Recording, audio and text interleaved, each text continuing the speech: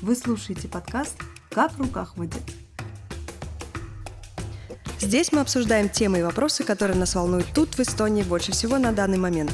Наши прошлые и будущие выпуски вы можете послушать на нашем YouTube-канале, в архиве интернет-радио Ида, Google Podcast, Mixcloud и Spotify.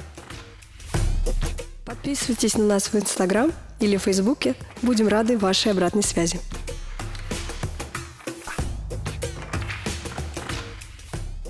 Здравствуйте, сегодня выпуск буду вести я, Яна Левитина. Хочется начать выпуск с небольшого поздравления себя и вас, потому что мы уже год выходим в эфир.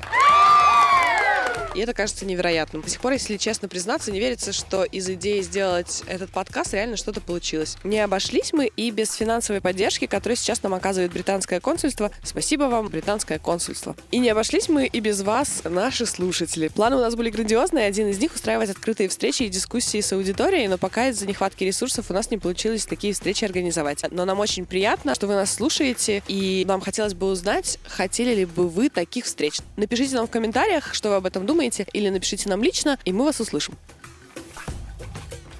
Вот уже год мы делаем этот подкаст. Больше года не прекращается война в Украине. И сегодня мы будем говорить про активизм, в частности, про антивоенный активизм. Будут два гостя и гость. Первое, мы поговорим с Александрой Байновой. Пожалуйста, представься и расскажи в двух словах, чем ты занимаешься. Всем привет. В двух словах это заявка на успех, я считаю. В контексте активистской деятельности я координаторка таллинской ячейки феминистского антивоенного сопротивления. Мы присоединились к этому движению в прошлом году, в сентябре. Хотя мы ходили на пикеты до этого, просто, мне кажется, у нас не было каких-то моральных сил делать что-то к сентябрю. Они каким-то образом появились. И сейчас мы пытаемся заниматься активистской волонтерской деятельностью в рамках феминистского антивоенного сопротивления, сотрудничать с другими организациями, сотрудничать с благотворительными фондами. А расскажи, пожалуйста, в чем особенность феминистской антивоенной повестки? Мы будем потом говорить сегодня с Вовой Каштаном. В Вовиных акциях видно больше какого-то напора или, я не знаю, сдачи, как будто более физической. А феминистское антивоенное сопротивление делает такие как будто более пацифистические, но при том все равно вызывающие реакцию акции. Мы делаем то, что нам интересно. В данном случае нам интересна женская жизнь, женская реальность и как сделать реальность вообще любую, в любой стране, там, где мы оказались, более безопасной и более приятной для проживания, более woman-friendly, там, child-friendly, вообще people-friendly. Ну, то есть те же самые чуждые либеральные ценности о том, что никого нельзя убивать, что человеческая жизнь ценна, человеческая свобода ценна, и равенство, и diversity, и прочее, вот это вот все. Мы сконцентрированы на проблемах насилия, и для нас война — это насилие. Женщины страдают очень сильно в условиях войны, до, после, во время, вместо, между. И ситуация с насилием, с гендерным насилием в мире, она не идеальная вообще нигде. Есть четкое противопоставление вот этого патриархального конструкта какого-то с феминистской повесткой, и патриархальный конструкт — это все, против чего мы боремся. И война — это часть патриархального конструкта, это часть вот этой вот иерархии, часть миропорядка, когда те, у кого больше власти, могут делать все, что угодно с твоей жизнью. Это начинается с детства, когда твой отец может сделать все, что угодно с твоей жизнью и с маминой жизнью, и ты ничего не можешь с этим сделать. И этим беспомощным комком ты проходишь через всю свою жизнь. То есть когда государство может сделать с тобой все, что угодно, и когда чужое государство может прийти в твой дом, разбомбить его, убить твоих соседей, и ты будешь вынужден бежать, хватать детей, вещи, котов и стоять сутками на польской границе. И это реальность, которая происходила в прошлом году, и мы все это видели. Через Эстонию шло очень много беженцев, и в основном это были женщины с детьми. Вот, ну, в общем, суть в том, что мы подсвечиваем вот это гендерное насилие, и мы подсвечиваем то, что нам кажется самым важным, и то, что не закончится с войной. Вот с этой украинской войной путинской, оно не закончится. То есть насилие гендерное, какие-то патриархальные ценности, так называемые, с которыми мы конфликтуем. Например, главная ценность наша, которая очень не нравится патриархальному обществу, то, что женщина тоже человек. И вот это тайное знание, я сейчас с вами делюсь им. Да, Спасибо. на всякий случай. Спасибо. Да, вы не поверите, но это азы феминизма, которые мы несем торжественно, как факел Прометея в ночи. Это знание мы несем людям, оно зачастую поражает. То есть многие люди открывают для себя в 40-50 лет, что женщина тоже человек, и их лицо, знаете, освещается этим знанием. Это кажется смешно, но это не смешно. И я не думаю, что наши акции другие, просто, возможно, нам интересна другая подача. И плюс, что касается там агрессивности, напора, мы вырастаем в другой парадигме, изначально гендерной парадигме. Там вот эта женская гендерная социализация, какими бы злыми фемками, я бы еще другое слово употребила, но не буду. Но, в общем, суть в том, что ты несешь это тайное знание людям, и да, это вызывает много агрессии. Возможно, мы могли бы быть более агрессивными, но просто я не вижу смысла. Ну да, нужно ли? В этом и мой вопрос проявлять свое мнение и выражать свой протест. Те же более активные и более пассивные не то слово, но как бы ты понимаешь, о чем я. Вообще есть очень активные феминистские разные протестные организации, которые ведут себя потрясающим образом. Например, те же Pussy Riot. То есть для них протест — это грань. Грань закона, грань вообще всего, чего только можно. И они это делают совершенно искренне, и они не боятся отстаивать свои интересы. То есть когда ты за акцию проведенную сидишь потом несколько лет в российской тюрьме, это прям, конечно, интересный опыт, который я никогда не хочу повторять. Вот. Но именно ФАС в данном случае, если брать большой ФАС, мы ведем информационную войну сейчас. И нам важно маркетинговые ходы, то есть работа с аудиториями, находить общий язык для разных аудиторий. То есть то, что делает ФАС сейчас на Россию, на Одноклассник, это потрясающая очень история. То, что делает «Женская правда» газета, как выглядит «Женская правда», насколько она мимикрирует под любую какую-то непонятную газету, там журнал «Лиза» там условно какой-нибудь, и при этом абсолютно она несет четкую антивоенную позицию, чтобы объяснить там бабушке, почему убивать плохо. Ну, то есть мы несем миру эти новые, чуждые российскому обществу либеральные ценности, что женщина — это человек, что убивать плохо, что нельзя бить детей. За это, наверное, нас признают экстремистской идеологией, экстремистской организацией скоро. Ну, посмотрим. Очень экстремистко не бить людей вообще. Вообще. Ну, российскому обществу это чуждые ценности. То есть, когда ты им объясняешь, что это нормально, когда женщина получает ту же зарплату за ту же деятельность, да, и тоже надо кормить семью. И это нормально, когда мужчина может погулять со своим ребенком. Нет, это не делает его кастратом или кем-то, каблуком. Ну, на самом деле, помимо всего прочего, война оголила и эту проблему, когда у тебя ипотека, дети и жена не работает, и у жены нет ни опыта, ни образования, чтобы в случае чего пойти и работать. И муж уходит воевать, потому что твоя страна решила, что вот так вот надо. И женщины остаются с долгами, с детьми, без работы. Я ни в коем случае не обвиняю женщин в данной ситуации. Конечно, это парадигма. Конечно, это проблемы.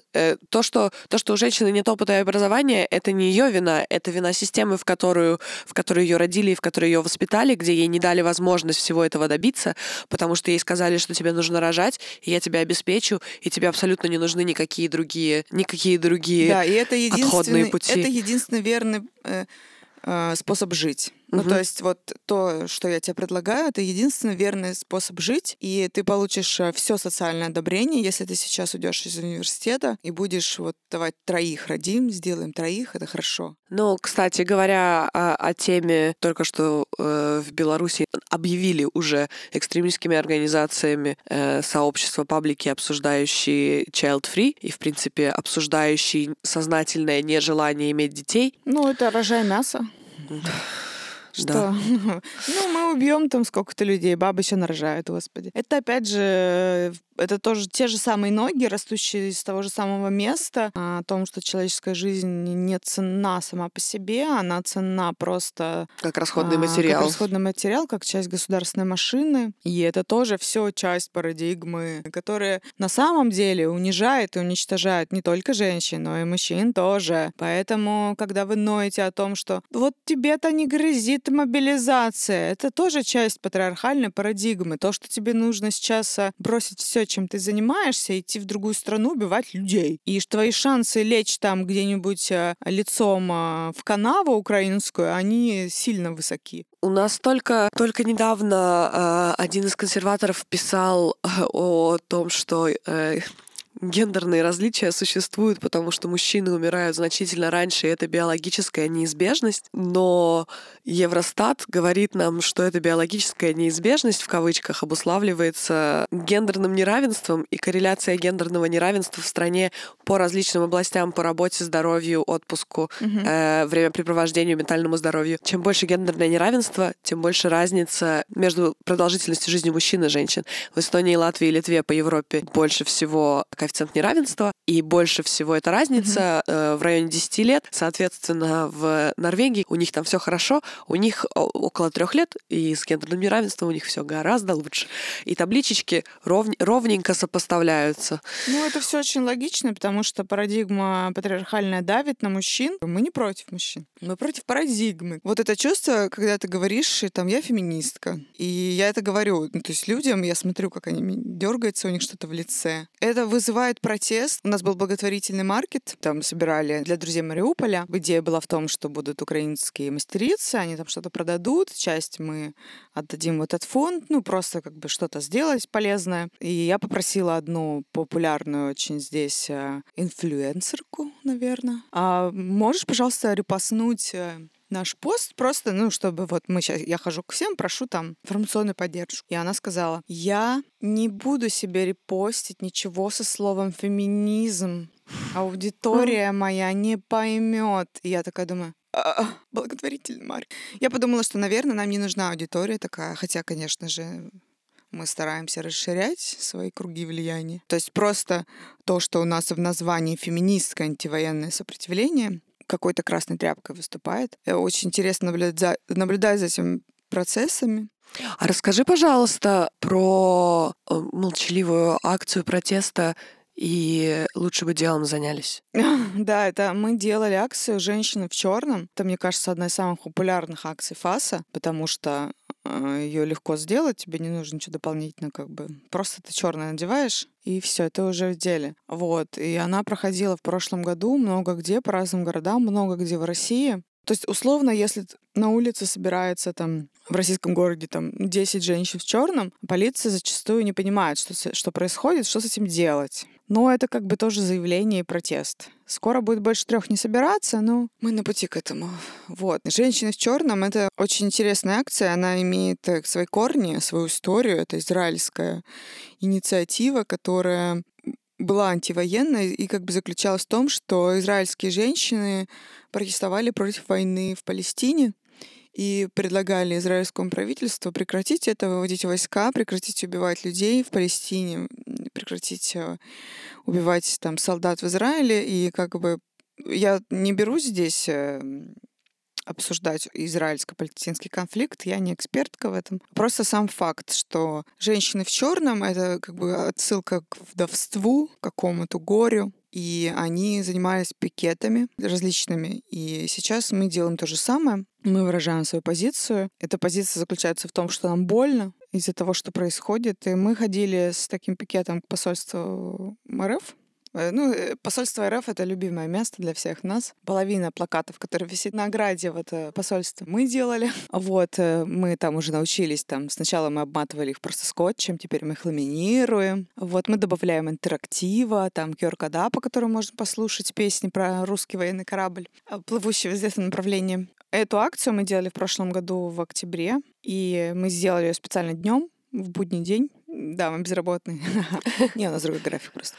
Вот. И мы стояли напротив посольства, у нас были плакаты, у нас были цветы. Люди, которые работают в посольстве, в консульстве, они нас, скорее всего, видели. Вот. И как бы этот посыл, он им в том числе предполагался. И в какой-то момент мимо шел человек. То есть это мужчина был такой молодой. Я так понимаю, что он то ли сотрудник, то ли кто он. И он бросил нам такой комментарий, типа, лучше бы делом занялись. Вспоминая наши местные актуальные события, у нас же сейчас только на днях прошло первое чтение поправок в закон о сожительстве и браке, который упраздняет гендерное определение в законе о семье и дает права, просто больше прав зарегистрированным парам, которые не в браке.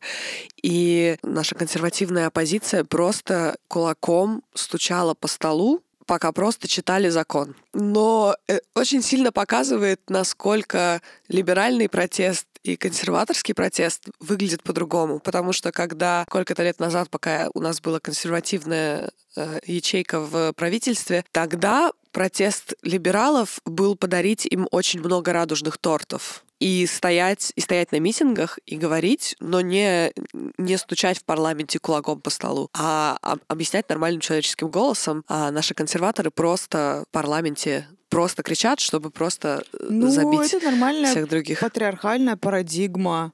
Мы сейчас просто всех заткнем. Да. То есть в эстонском обществе не принято убивать оппонентов. Вот, в российском, например, принято. Поэтому они стучат. Ну, хорошо, что не бьют, как говорится, спасибо. Как там, спасибо, что руками бьют, да, мог бы в эти руки взять и палку, и кирпич. Да. Ну, что я могу сказать? Конечно, люди будут протестовать, потому что их привычная картина мира разрушается, и для них это прежде всего утрата собственных прав и привилегий, потому что сам факт того, что ты там белый цисгендерный мужчина средних лет, делает тебя уже лучше всех остальных в этой системе, поднимает тебя на планку выше, и какой бы ни была женщина, она может быть докторкой наук, там, не знаю, она может быть успешной бизнесменкой, там, еще кем-то, матерью там 4 детей, она может знать много языков, она может быть президенткой, но все равно с высоты с полета мужского ты будешь говорить, ну чё там она страшная, и все, и ты уже там уничтожил ее, ты обнулил всю ее жизнь, все ее достижения, просто ты вот пришел и такой. Меня это поражало, потому что у меня друзья в Эстонии, я постоянно сюда ездила, и я как бы слежу за всем. И я остаюсь жуткой фанаткой вашей предыдущей президентки. Вот, мы все время, я ездила на Новый год, мы все время смотрели ее обращение, и мы поражались тому, какая она многозадачная. То есть у подруги 2 детей, и она тоже пытается заниматься спортом. И вот, мы бежали марафон вместе с Керсти, она так быстро бегает, мы не смогли, ну то есть и так далее и тому подобное. И, конечно, поразительная женщина во всех смыслах. И когда я обсуждала эстонскую политику с местными людьми, и часто очень я слышала к ней претензию, и это была единственная претензия, которую я слышала, и как бы сформулировать внятно никто ничего не мог. Они мне говорили, ну какая-то она страшная. Ну то есть это все, что ты смог выквакать из себя, что президентка не нравится тебе лицом, взрослая женщина, там мать скольких-то там детей 4, с огромным багажом знаний, то есть умеющая вообще все. Ты тут стоишь со своим пузом, прекрасный принц, чарминг, и тебе не нравится ее внешность. Класс. И это твоя единственная претензия. Это все политические амбиции. Я обожаю такую позицию. На самом деле, да, это была основная часть критики, которую Керсти Калилайт получала от большинства. Пункт 1 был то, что она женщина. Да. Это было либо ты выглядишь слишком женственно для президента, либо ты выглядишь именно для президента, а не для президентки, потому что слово «президентка» не существует в головах у этих людей. Либо ты выглядишь слишком неженственно, ты выглядишь как мужчина-президент, но значит ты перестала быть женщиной, а так нельзя. То есть это были критики, ты постриглась под мальчика, либо ты накрасилась красной помадой на радио. Ни то нельзя. И там не выиграть. Нет, на самом деле прокрустово ложе, в котором мы живем, как половина населения, прекрасная половина, которая пнет вас, если вы так ее назовете, не подразумевает выигрыша. То есть есть вин-вин ситуация, а это луз-луз ситуация. Что бы ты ни делала и как бы ты себя ни вела, всегда найдется кто-то, кто тебе скажет, что ты не права. Поэтому я просто делаю то, что я хочу, и я стараюсь действовать в рамках закона и здравого смысла и собственных убеждений. Вот. Но в рамках закона, например, в России действовать сложно, потому что это подразумевает, что ты там, я не знаю, каждое утро целуешь портрет Путина. И пока это не закреплено законом, но не удивлюсь. Оргазм только если иконка Путина висит в углу. Да, если не висит, то нельзя удовольствие получать. Ну, типа того, да. И, в общем, то, что сейчас делают законодательством в России, это отдельный раздел порнхаба. Вот. В Эстонии в этом плане первый шок, который испытывают все российские активисты, когда переезжают там, в Эстонию, я в данном случае, в Германию, там куда-нибудь, в Испанию, в Америку, это когда ты выходишь с пикетом, ты выходишь на митинг, ты выходишь на акцию, ты делаешь там что-то, вокруг ходит полиция, и она не бьет тебя ногами. И ты такой, а что так можно? И она было? на самом деле там, чтобы защищать тебя от нападающих Да. извне. Да, и это правда. Мы ходили с пикетами там втроем, которые не требует согласования.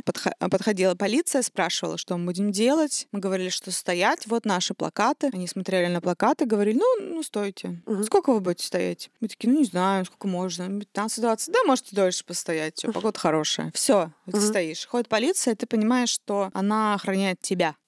На самом деле отношение к полиции такая интересная штука, потому что я из Идавирума, из русскоязычного региона, и у нас там были, естественно, долгое время, в принципе, было нормально иметь какие-то пророссийские настроения. У меня лично есть страх перед полицией какой-то подсознательный. Это генетический страх. Генетический страх. Но это страх, навязанный инфопространством. То есть со мной никогда ничего плохого не было с полицией, и не было поводов полиции меня за что-то забрать. Ничего хорошего.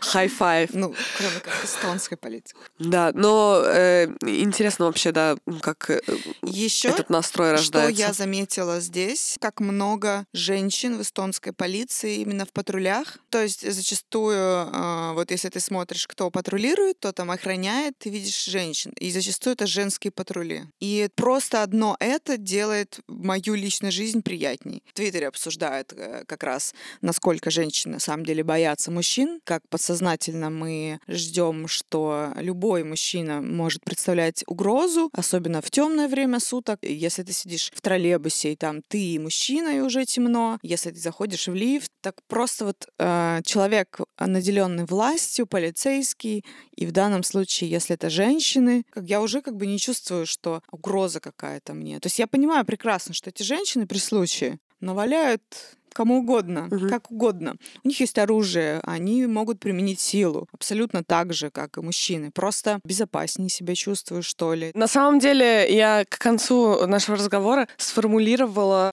что такое феминистское сопротивление для меня, в принципе, по любым вопросам. Когда ты просто показываешь, что ты существуешь, потому что просто стоящая, молчащая женщина напротив посольства — это уже очень большой протест. Очень хорошо, потому что ты просто встаешь и говоришь, тебе придется на меня смотреть, ты пройдешь и скажешь, что лучше бы делом занялись, но тебе придется это видеть, и исключительно эта видимость уже меняет сознание людей, потому что, просто наш мозг так работает. Если ты привыкаешь что-то видеть, даже если оно тебе не нравится, ты начинаешь принимать это как часть твоего фона. Собственно, и плохие вещи так вживаются, к сожалению, но и хорошие тоже. Да, например, мы научились жить с войной каким-то образом, не знаю как.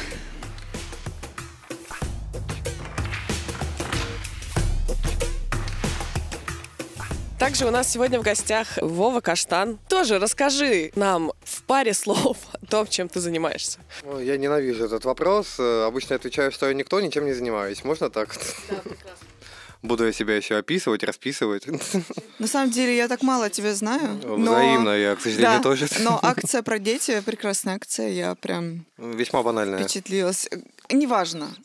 Зачастую активисты делают такие вещи, которые им самим кажутся банальными. Помнишь, весной была акция женщины... Это было после Бучи, и женщины вышли, эстонские активистки вышли к российскому посольству в окровавленных трусах, и это было потрясающе. Столько было воплей на эту тему. Какой позор, как не стыдно, как же дети. Сам факт того, что акция говорила о том, что сейчас в Украине насилуют и убивают женщин, и это ужасно. Тут мы ничего не... Люди не замечают это. А вот то, что девушки вышли в трусах, какой кошмар.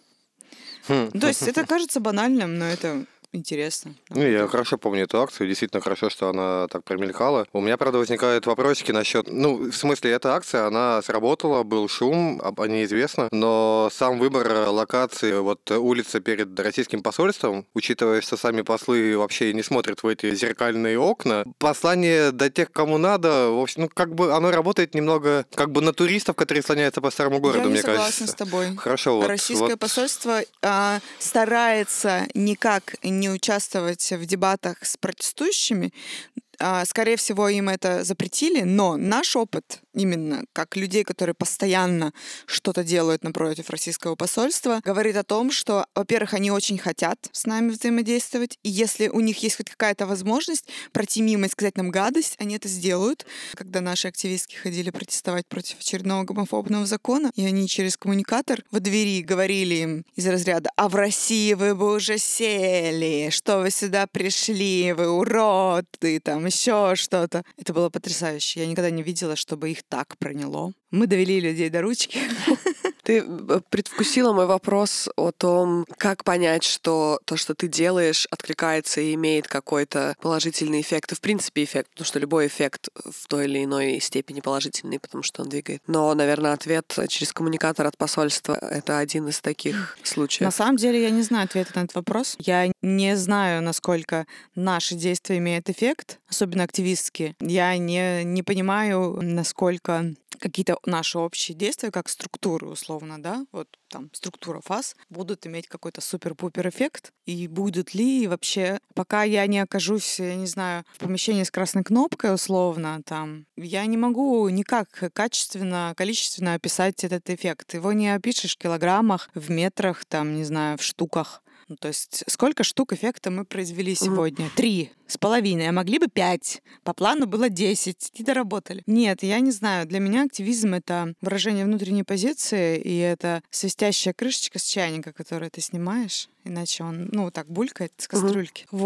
Наверное, это так. То есть это очень личное. Мне кажется, любой активизм — это очень личное переживание. И насколько твое личное созвучно с личным других людей, настолько и большой или маленький будет отклик. То есть, условно, там, когда ты пробиваешь себя за гениталии Красной площади, это твои личные переживания. Но, например, я не могу себя соотнести с этим действием, потому что у меня нет таких гениталий, которые я могла бы прибить к Красной площади.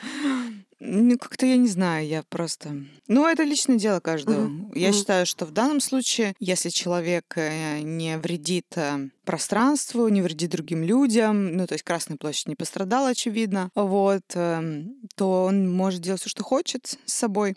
Все эти вопли про как же дети увидят? Увидят дети. Дети пришли в отвратительный, тяжелый мир. Они будут жить сложную жизнь, интересную, сложную, возможно, тяжелую. То, что они увидят, как кто-то что-то делает странное, зададут пару вопросов родителям, это нормально. Это этап взросления. И родителям придется отвечать на все интересные вопросы. С другой стороны, в случае Нарвы, например, особенно заметно, что иногда именно какой-то акцент на Украине, России, он как будто бы мешает, потому что заставляет нарвитянам присоединяться то ли туда, то ли сюда. Я не к тому, что в этой войне не очевидно, кто на кого напал. Мне очевидно, кто на кого напал. Мне очевидно садистическая суть российского режима.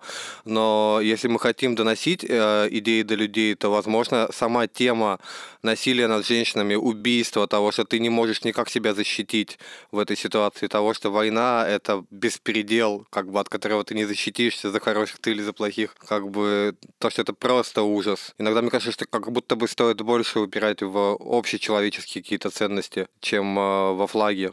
Иногда. Хотя для меня очевидно, что, конечно, это конфликт. Ценность, главное. Да. Ну, мне хочется говорить о том, что, желая сотрудничества с Россией, сотрудничая с Россией, вы вольно или невольно помогаете России убивать других людей. Это такая простая, на мой взгляд, мысль, довольно логичная. И то, что предлагает современная Россия внаружи, это вот эти окровавленные люди. А не играем ли мы в ту же путинскую игру, которая пытается замазать всех россиян и приравнять понятия Путин и Россия? Ведь на самом деле власть Кремля это не равно Россия. Нет, понятно, Лично что нет. меня волнует Они на самом деле, насаждают каково в России сейчас жить тем людям, которые отлично понимают, что происходит. Страшно. Именно. Я думаю, что у нас с тобой в данном случае нет никаких конфликтов. Возможно, у слушателей будут вопросы к нам, слушательницы и прочее, но в данном случае я уверена, что у нас с тобой какие-то одинаковые. Просто в Нарве у меня вот был случай, что в газете меня обозначили как человека с антироссийскими убеждениями, и меня это возмутило. Я прям написал жалобу, потому что понятие антивоенный для них равно антироссийский. По той же логике, что Путин и Кремль равно Россия и русские. И именно вот эту связку, вот эту цепь, мне кажется, надо разбивать. И иногда как будто бы вот это прям сложно. У меня нету пока какого-то гениального ответа, как это делать, честно говоря. То, что нет ответов, это нормально. Мы не обязаны их иметь. То есть, когда к активистам приходят и говорят, что вы будете делать, чтобы закончилась война? Какие ваши действия по свержению Путина? Я очень люблю этот вопрос. Мы на 1 апреля сделали пост в соцсетях в наших, где мы написали, что мы будем делать для свержения Путина. Ну, то есть это тот уровень дискуссии. Или там, как ваши действия повлияют на ход истории. И ты такой, что? Вообще в туалет очень хочется, можно сначала в туалет схожу. Возможно, это действие повлияет на ход моей личной истории, потому что да. Или покушать. Можно мне поесть что-нибудь? Как ты для себя решаешь этот вопрос, что в России как бы активизм и протест, он отчетливо антивластный, а сейчас, находясь в стране, которая на уровне власти полностью поддерживает Украину, и где существует, в общем-то, другая проблематика, которая, ну, как бы, действительно, проблематика здесь отличается от местного общества, отличается от той, которая есть в обществе в Петербурге или в Челябинске, они просто различны. Как ты для себя вот выходишь из этого противоречия и решаешь это, и продолжаешь этим заниматься? Во-первых, я наслаждаюсь жизнью в Эстонии в этом плане. Ну, помимо банальных там свободы жизни и того, что меня не посадят, не сидеть очень приятно. Каждый день об этом думаешь и такой класс! Хорошо-то как. Или того, что государство не репрессирует тебя, и у тебя нет стресса каждый раз, когда ты видишь полицейского. Это вот обычная ценность. Но кроме того, то, что эстонское государство сейчас продвигает, как жестко оно занимает позицию, как ведут себя там какие-то эстонские политики, и как спустя год, сейчас вот, например, у нас французская там ячейка, она занимается тем, что они пытаются вернуть войну на первые страницы, потому что все уже там свое все там. Пенсионные протесты все уже забыли давно, что там кого-то убивают там. Вот. В этом плане, конечно, в Эстонии все иначе. И у нас как у активистов, у нас даже нет задачи требовать что-то с эстонского государства, потому что, а чё? То есть внутри Эстонии ваша цель в том, чтобы поддерживать важность темы, актуальность этой темы. Я так правильно понял? Ну да. Но я думаю, что у нас есть задача с русскоязычным здесь населением. Ну, то есть наша аудитория, мы пытаемся расширить ее и пытаемся говорить о том, что война. Ну, в общем, ужасные люди, мы мешаем наслаждаться шашлыками всем. Ну, сейчас. Я вот замечал в Нарве, что у русских вот эти страхи, которые мне очень знакомы по России, они здесь направляются на Эстонию. То есть как будто бы это какой-то стокгольмский синдром, который передается из поколения в поколение, и теперь он как бы нашел олицетворение в лице Каи Каллас. Они ее очень не любят, я прям даже комментировать это не буду. Вот. Суть в том, что да, как бы они прям видят, что здесь какой-то ментовской беспредел, что за любое неграмотно сказанное слово тебя сразу возьмут, там швабру засунут и всякое такое, депортируют, на мост выведут. Бросит в норову и плыви, сосиска. В общем, честно говоря, одной из целей моего признания было как раз-таки показать то, что это немножечко не так в Эстонии работает, и даже за откровенно прокремлевское и пропутинское высказывание ты, я даже расстроился, но я швабру швабру в жопу не получил. Понимаете? Как бы. Вот для чего все делают. Еще и права свои доказывать буду в суде. Ну, вообще с ума сойти. Я отдохну там, как в санатории в этом СИЗО. От интернета отдохнул. Мы только просто с Сашей я рассказывала, что, будучи из Инавирума, не то чтобы у меня когда-либо были проблемы с полицией, но у меня как будто бы какое-то фамильное наследие боязни полиции, боязни властей, хотя никогда ничего не было. Но если полиция... Особенно это было в Инавируме. Если полиция ночью ехала, и я просто шла по улице, я думала, что я делаю что-то, и что-то сейчас будет. Просто потому, что в нашем инфополе ментовской беспредел. Да, есть такое. Ну, мне сложно понять ваши страхи. Сложно. Ну, то есть у меня нет вообще, мне кажется, лучшие мои взаимодействия здесь в Эстонии это с государством и с полицией, и у меня было очень поддерживаю. Как бы я жил в Петербурге, я помню, что такое там ментовской беспредел, поэтому слушать норвитян по этому поводу, у меня глаза на лоб лезут. Ты еще мужчина, а мужчинам еще хуже в этом плане в России, потому что вот эти все полиция, которые там вот это шмонает вечно всех. Я еще был открытым геем и ходил в килте. Да, то есть это вот прям, да, то есть ты можешь отхватить люлей. Девочки как-то, они незаметнее, хотя сейчас уже не важно. И протесты 22 года показали, что женщин выходит много, и бьют их теперь, у нас теперь в России равенство хоть в чем-то, бьют теперь женщин не меньше, чем мужчин, и задерживают женщин не меньше, чем мужчин. Когда я начинала протестовать там 15, 16, 17 года, не так. Был четкий гендерный перекос, то есть в автозаке в основном как бы сидели парни, винтили парней. Сейчас нет, все, видите. Стабильность, права. Этого будущего хотели феминистки.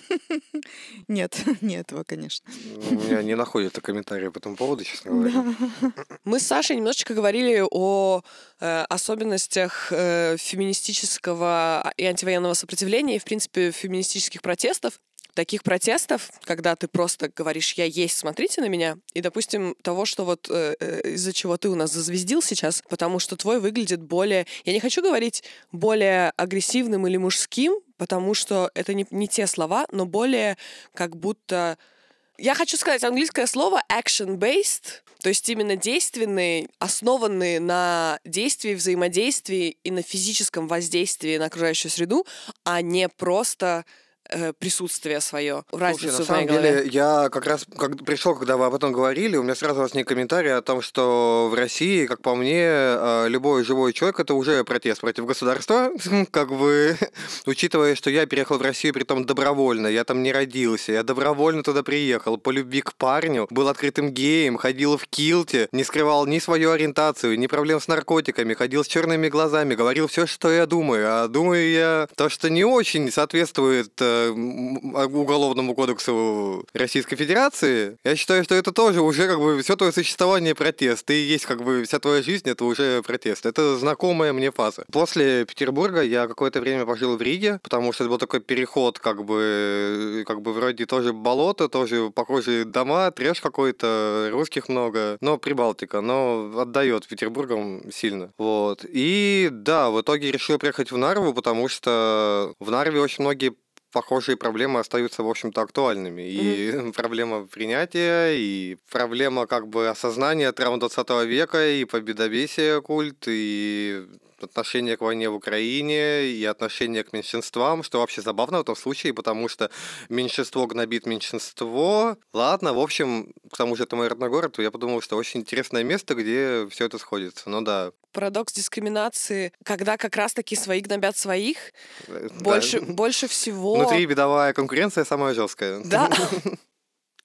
Да, потому что, я знакома с этой темой на уровне борьбы за трансправа, когда самые активные холиворы ведутся между различными идеологиями внутри транс-комьюнити, потому что люди очень обеспокоены потерять свои новополученные права и боятся, что если все движение поймут в кавычках неправильно из-за вот тех, кто говорит что-то не так, то эти права пропадут. Хотя на самом деле они борются все за все одно и то же, за общечеловеческие права, но вот это вот defensiveness, желание огородиться и защититься влияет на то, что ты начинаешь цапаться со своими, что очень грустно на самом деле. Но, в принципе, в нарском контексте мы тоже немножечко с Сашей затронули эту тему до твоего прихода. Я вот вижу это напряженное состояние, когда все замалчивают, потому что пропутинцы дружат с болотцем, которые как бы не пропутинцы, но жалеют танк, и с теми, кто откровенно против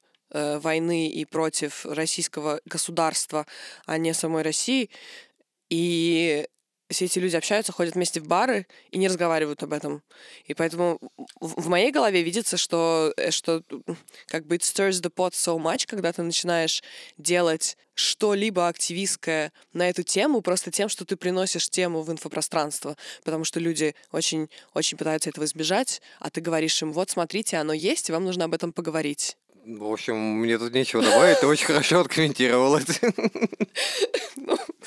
Да, есть такой момент, это точно. И я уже на примере России увидел, к чему такая позиция: мы вне политики, давайте не будем портить настроение, и вот это все, к чему это может приводить. Как бы поэтому считаю, что да, важно об этом все-таки говорить. Вот. И да, я не считаю себя виновником раскола в нашем обществе на самом деле. Ты вот до этого говорила, что люди боятся, что какая-то неправильная ересь порчу наведет на все это сообщество. Конечно, мне очень много прилетает за то, что я вот опозорил, подставил норвитян. И моя мысль о том, что люди допрут, что их поставляет, в общем-то, не я, а поддержка подобного. И то, что вот именно вот так это выглядит со стороны и не может вызывать симпатии. И да, вызывает соответствующую реакцию. Это, кстати, отличный поинт, потому что вот так это выглядит со стороны. Вот так это выглядит со стороны. Я как раз хотела спросить. Мне очень интересно, какую реакцию, особенно когда ты делаешь, в кавычках, не люблю слово провокационный, потому что любой протест провокационный, но когда ты делаешь что-то, что ты знаешь заведомо вызовет бурную реакцию, ты ожидаешь какую-то определенную реакцию, или ты ожидаешь все реакции, и соответствует ли эта реакция тому, что на самом деле потом происходит? Потому что, с танком, например, это было слишком тонко. Понятно, почему никто не понял. Но, слишком тонко. Всех победим, всех убьем, всех, кого надо, ограбим. Это слишком тонко. Я не знаю, что может быть жирнее. В контексте, в котором люди говорят прямыми словами: можем повторить, и делают это без иронии, потому что это может читаться как абсолютно искренняя правда. Как, собственно, некоторые прочитали, но в этом как бы и суть, что это выглядит слишком правдоподобно. Это тонко, но для некоторых людей реально это выглядит правдоподобно. И я когда сталкиваюсь просто с такими мнениями, раньше я немножко удивлялась, а с тех пор, как начала больше витать в активистском инфопространстве, я удивляться перестала, но какой-то наплыв шока все равно есть, что люди серьезно говорят те вещи, которые мы понимаем, что заведомо очень толстые, и все понятно должно быть. Слушай, да, конечно, для меня это тоже удивительно, но в целом, мне кажется, большинство людей, которые кладут цветы к танку и чтят верно, как они понимают, память о не Второй мировой, а Великой Отечественной, как они ее понимают, и День Победы празднуют, как бы для них же важно, насколько я понимаю, чувствовать себя освободителями и иметь вот это право освободителей и, соответственно, обиженных в 90-е, обделенных как бы несправедливо, несмотря на великий подвиг. Вот, как бы, вообще всем людям хочется быть хорошими. Это нормальное желание. Вот. То есть, насколько я понимаю, бит-то, понимаю, не понимаю, но вообще ударить-то это должно было скорее по ним, как бы показав то, что, это бойня, в первую очередь, любая война, и сейчас культ победобесия используется для оправдания вот такой бойни. Мне кажется, это не соответствует собственным внутренним представлениям большинства таких людей. То есть, есть, наверное, конечно, такие отпетые, так сказать, типа турбопатриоты, Z-патриоты, окей. Я с ними не вижу особого смысла работать, как бы это уже, конкретная секта. Вот. Но я убежден, что их меньшинство. Но действительно хватает тех, кто не хочет расставаться с мифом о восводителях, и это понятно. И да, я надеялся, что, может быть, через эмоциональную реакцию вот этого ужаса и через то, что все СМИ протрубят о том, что эти слова реально были сказаны, реально в Кремле. И, что мне особенно нравится, то, что как в ответ на эти слова Кремль устроил концерт на 9 мая, лишний раз перекинув мостик между этой цитатой и культом победобесия, прецедент есть. Я не знаю, переварят его люди, не переварят, но он останется, может быть, когда-нибудь и переварят. Может быть, у кого-то в первый раз закралась такая мысль в голову, он ее сейчас откидывает, сметает, но когда-нибудь она в общую копилочку сложится. Знаю. Вообще, со стороны, конечно, концерт через речку выглядит как настолько беспомощный жест, потому что физический концерт через речку. Я понимаю, что люди, которые искренне считают, что это какой-то большой шаг, и что вот эта вот Россия-матушка любит тебя через речку, потому что я с такими людьми не разговаривала, но я на 100% уверена, что они есть. Я понимаю, что для них это выглядит как какой-то большой жест, но если на шажочек отойти и посмотреть со стороны, как это выглядит... Жалко. Это выглядит так же жалко, как через домофон говорить с протестующими женщинами, с протестующими за ЛГБТ-права и говорить им, что в России вы бы уже сидели. Это вот настолько же жалко выглядит. Идентификация с современной российской властью, она не только попахивает людоедством, она откровенно унижает человеческое достоинство, честно говоря. Ни таланта, ни фантазии, ни реальной, как оказалось, к сожалению, ценой крови военной мощи даже, там, в общем-то, не наблюдается. Все на всех уровнях в очень печальном состоянии. Россияне вынуждены в этом жить. И мне очень хочется поддержать тех россиян, которые хотят как-то из этого выбираться. Я им очень сочувствую. Но норвитяне не обязаны это поддерживать. Это унизительно. Да, в том и суть, что если отойти на шажочек, ты поймешь, насколько тебе крошечки кидают и хотят, чтобы ты им радовался. Потому что, это абсолютно смешно выглядит со стороны. Сцена напротив речки, посмотреть концерт. Что, телеканалы закрыли, мы хотя бы так. У меня прямо голова разрывается. Я когда поняла, что вообще будет концерт с российской стороны транслироваться, переваривала долго эту информацию, потому что это очень странно. Для меня это еще как пункт раздачи повесток. Только явились одни пенсионеры, и алкаши. Понятно, кто будет воевать, да. Круто. И сама по себе эта картина выглядит, извините. Я, кстати, очень рад, что эстонская полиция не стала перегораживать набережную, хотя такие страхи у некоторых норвитян были. Они же считают, что у нас полицейское жестокое государство. Обязательно все запретят, перегородят. Они и на набережной говорили о том, что нам все запретили праздновать. Вот только Россия о нас заботится. Это не представляет всех, но такие есть. Если что, это важная пометка. Это не все норвитяне. Это только часть, возможно, небольшая. Так, у нас получается красивая ухоженная набережная. У нас народ свободно приходит, свободно, в общем-то, празднует. Да и водку, я так понимаю, там пили, хотя это незаконно. Да ладно. А на той стороне разруха, заборы, колючая проволока, выстриженный лобок крепости. Там, притом, подмышки не побрили у нее, они остались. Только важное. Только важное. Побрили только важное. Закидали щебнем, поставили вот эту сцену дешевую. Технически неполадки, я слышал, там были. Но я в СИЗО сидел и не следил, я по комментариям потом и читал. Техническая неполадка — это сцена под палаткой. Технически неполадка. Вообще вся эта городская разруха, на заднем фоне. Эта картина, она сама по себе все объясняет. Она сама по себе объясняет, что такое Европа, что такое современная Россия. Я очень доволен, честно говоря, этим выходом. Понимаю, что Катрина Райкна волновалась, но в целом я верил в норвитян. К сожалению, было пара эксцессов. И опять же, очень много говорит об эстонских СМИ и о интересе к Нарве, почему именно эти эксцессы были максимально раздуты. Знаешь, что такая мысль возникает, что норвитянам, даже если они не поддерживают Путина, как будто бы выгодно поддерживать Путина, чтобы обратить на себя внимание. Я летом работала на проекте в Нарве, в арт-резиденции. Общались с женщиной одной, которая приехала туда в 80-е еще после учебы работать. Она сразу как-то подружилась с какой-то эстонкой и говорит, что она очень хорошо знала историю депортации, историю того, что здесь с эстонским народом происходило все это время. И она понимала, почему для Эстонии это оккупация, причем она не могла сказать это слово вслух, она все равно говорила, присоединились, не добровольно, но слово оккупация она вслух сказать не могла. Но при этом она описывала ее ощущения, она пошла рожать в роддом, когда Эстония независимость. Вот буквально союз развалился, она рожала в роддоме. Люди бегают, телевизора нет у них там поблизости, люди бегают, они не знают, что происходит, и тут ей говорят, ой, ты не в своей стране больше. И говорят,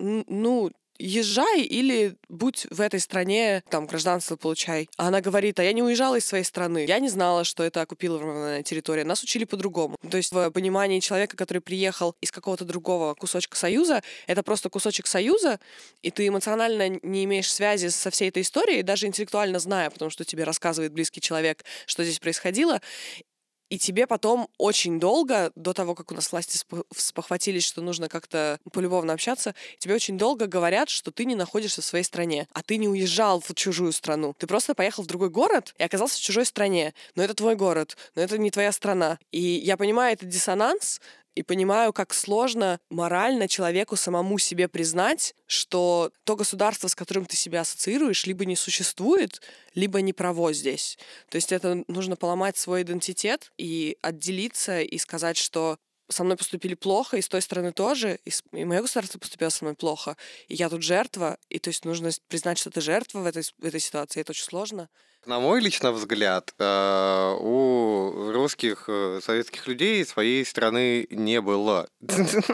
И до сих пор, в общем-то, и нету. У меня, честно говоря, есть определенная зависть к эстонцам, что у них получилось построить какое-то небольшое, относительно, в принципе, работающее успешное государство, потому что государство, где я мог бы говорить на своем языке и чувствовать себя свободно и спокойно заниматься делом, не боясь, что завтра у меня его отберут, что меня посадят, что меня еще что-то там, у меня такой страны, в общем-то, нету. И да, языковой вопрос для меня лично важен, потому что мне ближе к гуманитарной науке. В гуманитарной сфере язык играет очень большую роль. Это объективно так. То есть язык символов, слов, это то, что мне в первую очередь интересно. Далее, что касается того, что человек, даже понимая, не хочет избавляться от какого-то старого мифа, это уже было прокомментировано, это понятно, это может разрушать наше внутреннее ощущение собственной хорошести, и вообще вставать в роль жертвы для психики довольно болезненно. А по-хорошему, и вот тут, кстати, у меня есть определенная печаль по поводу того, как была выстроена память о репрессиях в Эстонии, что там упор как будто бы ушел на этничность, на то, что были репрессированы эстонцы, Есть такое, да, даже в моей голове. Да, хотя я эту информацию узнал не из учебников из школьных, а от бабушки.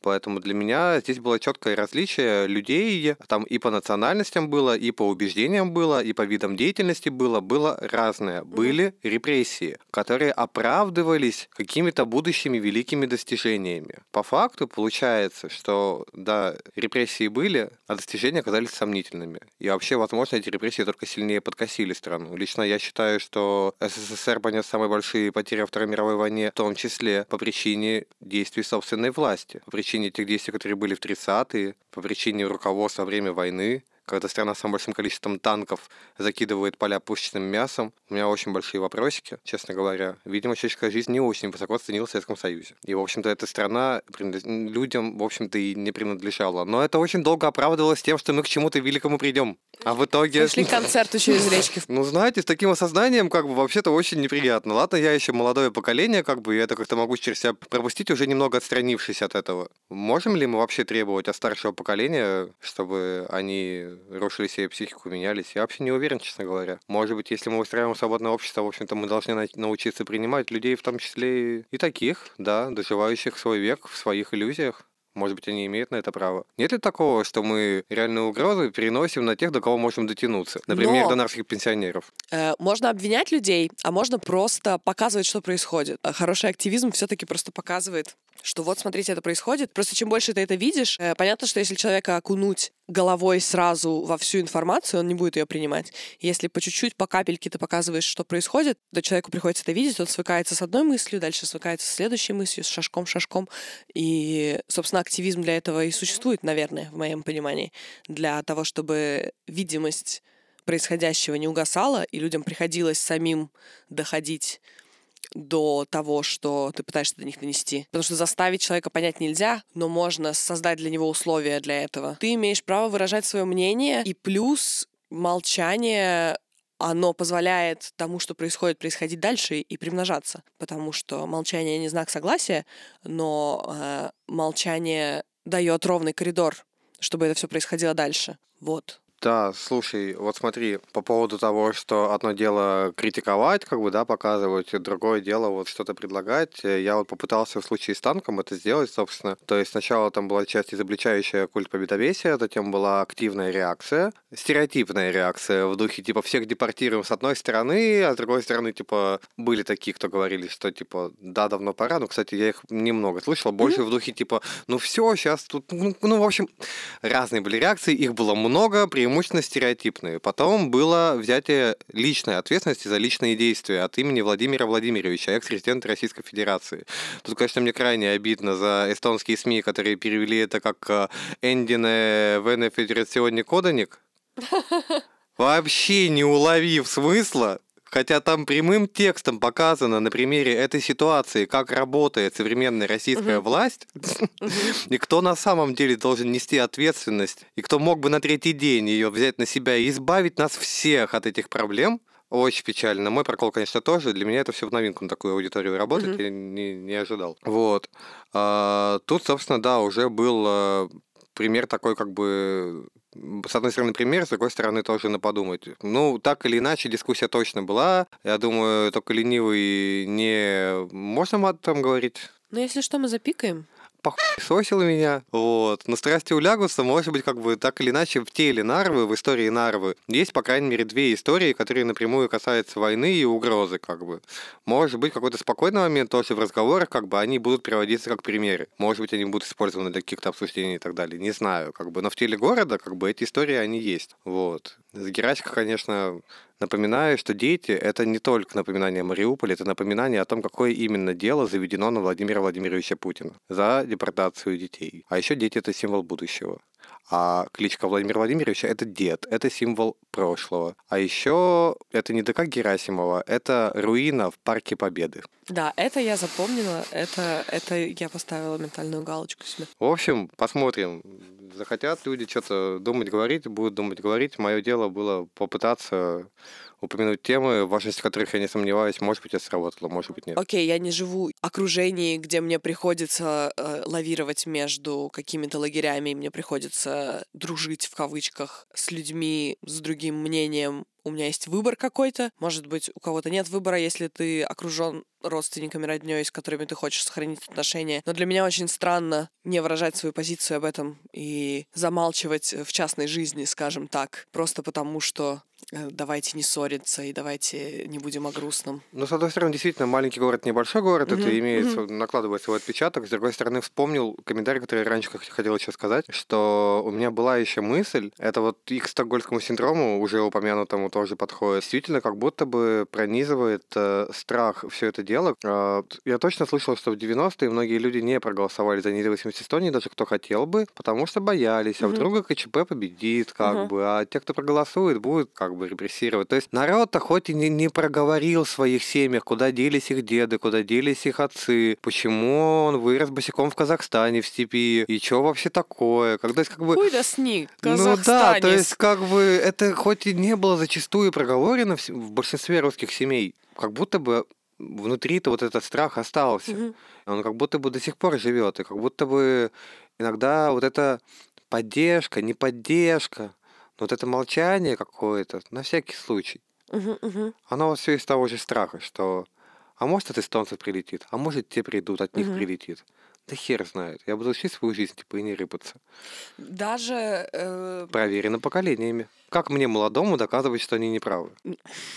Да. В общем, да, темы страха и конформизма актуальны, и в Нарве тоже все так же актуальны. Так что прекрасное место, где есть с чем поработать и о чем подумать. Еще нарвитяне точно узнали слово акционизм, что лично меня радует. Я вообще офигевал первое время от того, как у людей смешиваются слова перформанс, акция, инсталляция. Вообще просто жуть. Очень печально. Вроде бы стало с этим получше. Вот. Вроде бы мем появился. Тут в Авангороде дом горел. Так сразу мысли, очередная акция Лана Каштана. Я такой, ну, прекрасно. ясно. То, что... Слушай, ну ведь правда, как бы, если очень много страха в обществе, как бы, нужен юмор, я вот в это прям верю. Даже твоя надпись на несуществующем танке, она же не направлена на российскую сторону. Она не для российского государства, не для Путина. Она вообще туда не смотрит. Но до Путина она дошла. Но при этом все равно прилетает беспомощный ответ. Мне поэтому, наверное, собственно, нравятся такие не лезущие в лицо, но при этом видимые акции, потому что, когда на такие акции отвечают, видно беспомощность с другой стороны, Да! и видно, насколько они неправы. Потому что если ты называешь очень экстремистами или включаешь концерт, потому что люди там разговаривают, а ты услышал, Ага. и говоришь: ой, я вам сейчас объясню, как на самом деле было. Вы Так. дураки. Это показывает, насколько эта страна не права, и насколько она понимает, что она не И права. насколько не хватает поддержки. Да, да. Посочувствовать хочется. Как в сказке про Мерлина, который волшебник, там у него была, конечно, мизогинный момент, у него была злая ведьма-сестра, которая там что-то мутила. И чтобы ее победить, они решили просто отвернуться и не разговаривать с ней. Они говорят: ну мы просто не будем на нее обращать внимания, и она ничего не сможет сделать. И там так и получилось. У меня прямо в голове сцена, я всегда об этом думаю, когда думаю про такой вот с юмором просто видимый, не агрессивный, опять же, не то слово, но не агрессивный активизм, когда ты как бы ты делаешь для себя, Ну, ты это делаешь... называется номер «Король голый». Да, Реагировать так, как будто король голый. да. Да. Вот так вот, да. Вот. И не пугаться, надписи на забор. Да. И на парковках. Спасибо большое гостям, что вы пришли. Спасибо, что сумели обсудить с нами... Так вот, просто про активиста мы особо и не поговорили, понимаешь, так в чем проблема, получилось? да. Я надеюсь, вы, Саша, поговорили больше об активизме. Да. Это хорошо. Спасибо, что вы дослушали этот выпуск до конца. Наши прошлые и будущие выпуски вы можете послушать на нашем YouTube-канале, в архиве интернет-радио Ида, Google Podcast, Mixcloud и Spotify. Больше доверия, больше юмора, больше разговоров, дискуссий, смелее, иначе, ну что мы вообще защищаем? Свободный мир, как бы, или подгоревший пердак, хочется сказать.